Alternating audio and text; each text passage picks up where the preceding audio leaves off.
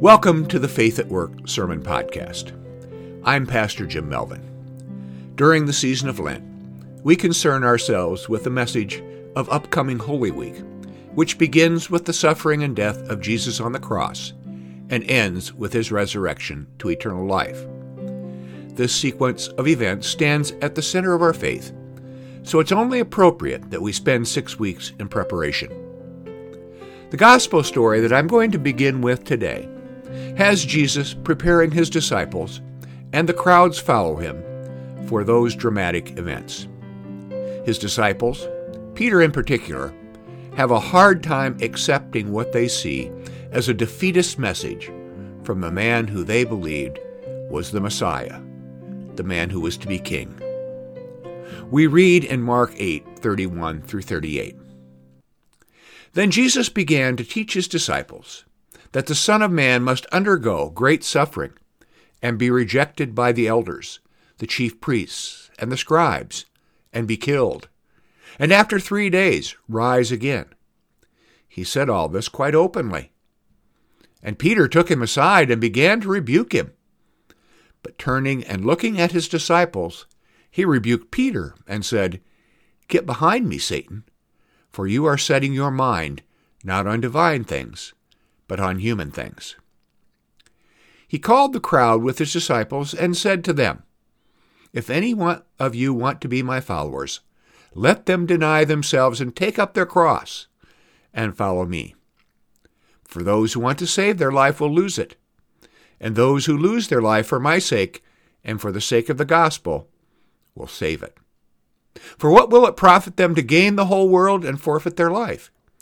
Indeed, what can they give in return for their life?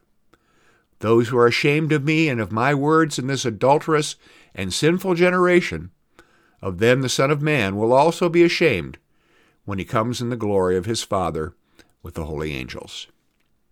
Here ends the reading. Jesus sets a high bar for his disciples or followers, and for us. He challenges them to pick up their own crosses and follow him. This is not an idle message. I remember when I was in college, I had a professor who would say to students who made a big deal of wearing the cross as a piece of jewelry, "I thought Jesus wore his cross on his back." The cross is not jewelry or a symbol of membership in a club. The cross was an instrument of torture. And Jesus wasn't talking about our burdens in life that we refer to when we say, well, we all have our crosses to bear. Jesus was talking about real suffering and death.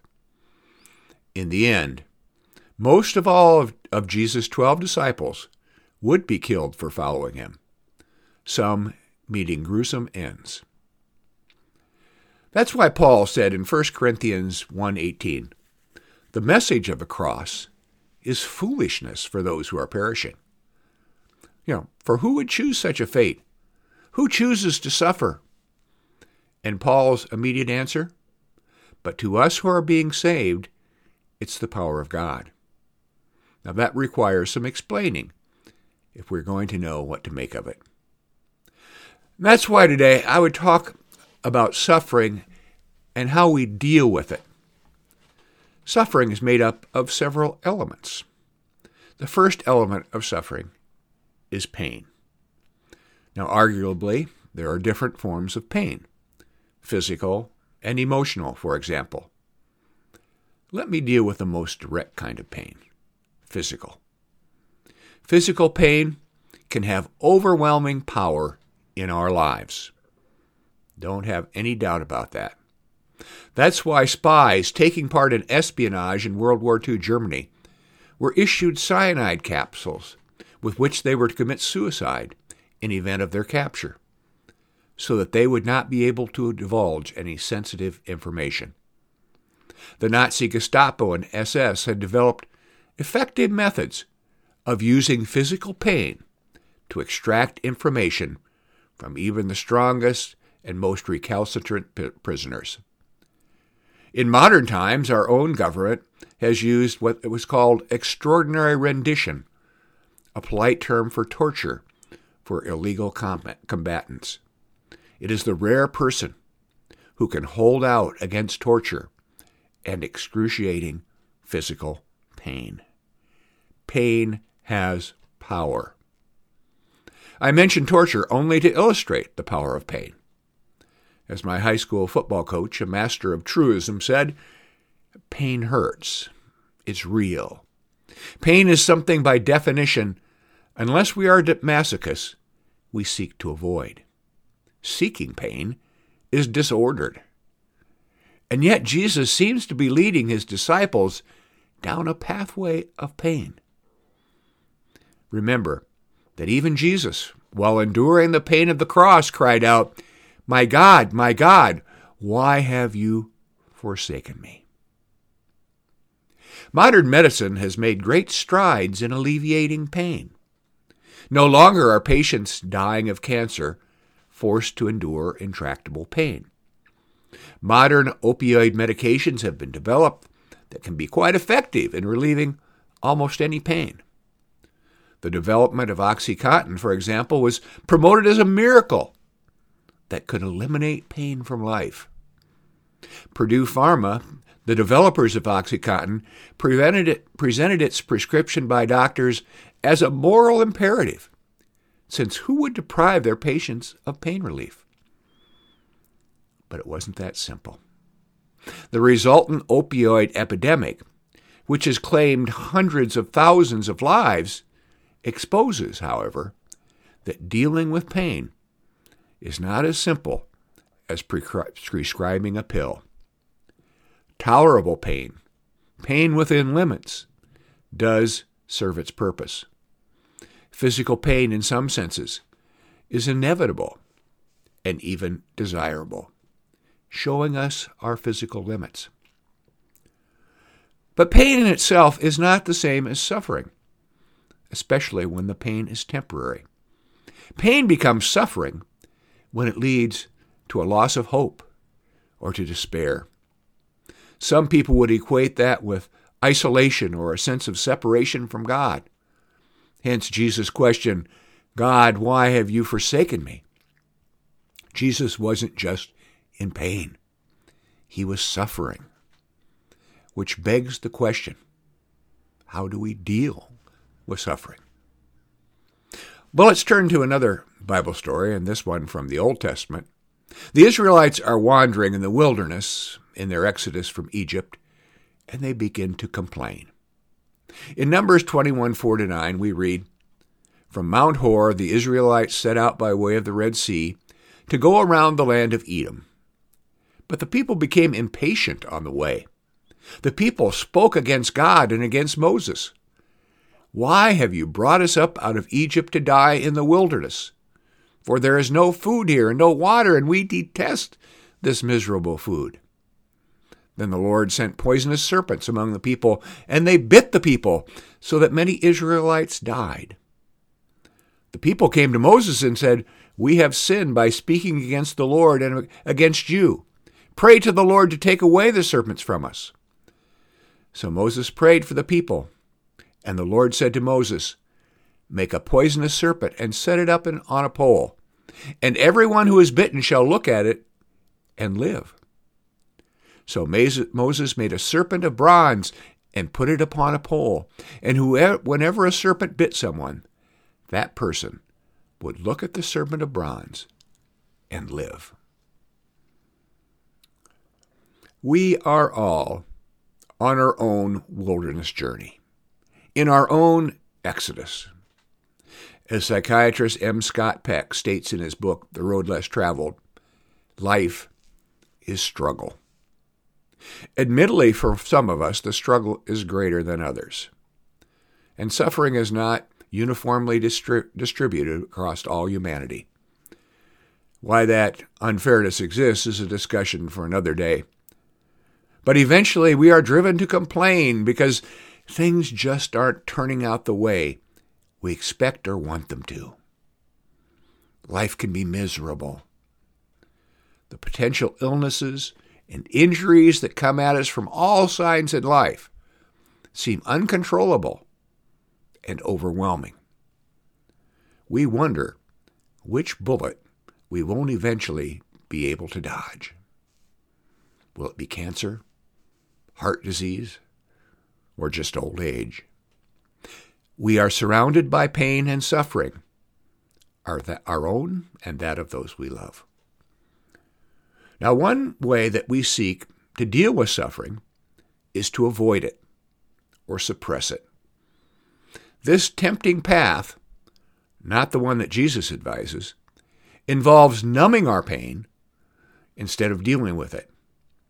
We can turn to substances, distractions, or addictions, anything to silence our aches, physical or emotional.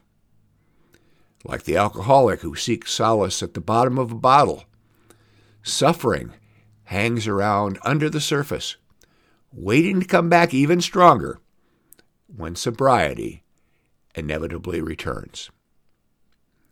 I remember lying in a hospital bed after a serious surgery and facing a long recovery. I was given pain medication on a regular basis. Unfortunately, it always seemed to wear off before I was due for my next shot. And then I'd try to distract myself by cranking up music on my headset and repeating the Lord's Prayer over and over in my head. Both of these strategies, just like the injected painkillers, worked for a while. But as soon as I lost my focus, the pain would come roaring back. An alternative approach to denial and avoidance is to face our suffering head on. Acknowledge it. Sit with it. This vulnerability is a step toward healing, albeit an uncomfortable one. Marathoners, especially competitive ones, are constantly confronted with pain. The human body protests when asked to run over 26 miles, that kind of speed. But instead of trying to avoid the pain, runners seek it out and acknowledge it in their bodies. They focus on it. Pushing through the pain is necessary to compete at the highest levels. Training has taught these athletes that pain, although brutalizing and powerful, is temporary. In this case, their pain does not lead to suffering. And sometimes it leads them to victory. This is the message of the story of the Israelites being bitten by snakes in the wilderness. The snakes are unavoidable. They are everywhere. If they try to turn away from them, they will be bitten and die. But God prescribes a solution. They are to turn and look at the bronze serpent on the staff that God commanded Moses to make and hold up before the people. And when they look at it, when they look at this serpent, the image of their suffering and death, they will be healed. This is not just a mystical or magical story.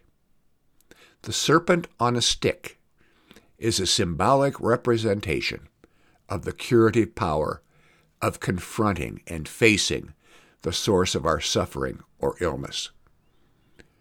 Notice that the symbols of both the American Cancer Society and the American Medical Association both picture a serpent or serpents entwined around a staff or a sword. They both acknowledge that sickness and suffering exist, but if we confront them, we can heal them. The Gospel writer John equates the death of Jesus on the cross to these curative sermons. John writes, "Just as Moses lifted up the serpent in the wilderness, so must the Son of Man be lifted up, that whoever believes in him may have eternal life. For just as God so loved the world that he gave his only Son, so that everyone who believes in him may not perish, but have eternal life." Look at the cross and live. Well, let's go back to Jesus' original statement. If anyone want to become my followers, let them deny themselves, pick up their cross and follow me. Not like Peter, who wanted to deny Jesus. This is an invitation for us to acknowledge the inevitable existence of suffering in our lives, just as there was suffering and death in Jesus' lives. It does not imply that we are to impose suffering upon ourselves, but to acknowledge it in our lives. The way of Christ is a difficult one and leads to the cross. And that's what Paul says is foolishness. But it leads to eternal life at the end. That is what he says is the power of God. When Christ talked about picking up the cross, he was prefiguring the events leading up to his crucifixion. This painful journey is represented in tradition by the Via Dolorosa, or the Way of the Tears, which Jesus walked bearing his cross. The Via Dolorosa contains 14 stops along Jesus' final journey, and these are referred to as the stations of the cross. The 14 stations note where the following events occurred. Jesus is condemned to death. The cross is laid on Jesus for him to carry. Jesus falls over while carrying the cross. Jesus meets his mother Mary. Simon of Cyrene is ordered to help Jesus carry the cross. A woman named Veronica wipes Christ's face. Jesus falls a second time. The women of Jerusalem weep over Jesus. Jesus falls a third time. Jesus reaches the crucifixion site and is stripped of his clothes. Jesus is nailed to the cross. He dies on the cross. Jesus' body is removed from the cross, and he is laid in the tomb. These stations of the cross are depicted by statues or portraits in churches around the world. If you visit the old city of Jerusalem today, you can walk the route and stop at shrines at the stations along the way. The purpose of memorializing the Via Dolorosa is to remind us and help us visualize the excruciating suffering that Jesus experienced even before he was crucified. It also helps us empathize and understand the path that Jesus called us to walk with him. The way of the cross is long and hard. The road of life is long and hard, and there will be suffering along the way. According to this tradition, the first time Jesus stumbles, a passerby, Simon of Cyrene, is recruited to carry the cross for him. To me, this is a crucial station. It reminds us that at some point, the struggle of life and pain can become too much for any of us to bear. I've never liked the old adage, God will never give you more than you can handle, which is not, by the way, biblical. That's a cruel thing to say to someone who is in pain and really suffering. It's not helpful. We can be pushed beyond human limits. The assurance is, however, that others can pick up our crosses and help us through our suffering. In summary, pain and suffering are a part of life. Picking up our crosses and following Jesus is an acknowledgement of that. Suffering instead of glory. The road of life is long and hard, but it leads to eternal life. So enjoy the journey and maybe give a hand to others who are struggling along the way. Amen. Thank you for joining me today. May God bless you and keep you. May God's face shine upon you and be gracious unto you. May God look upon you with favor and give you peace.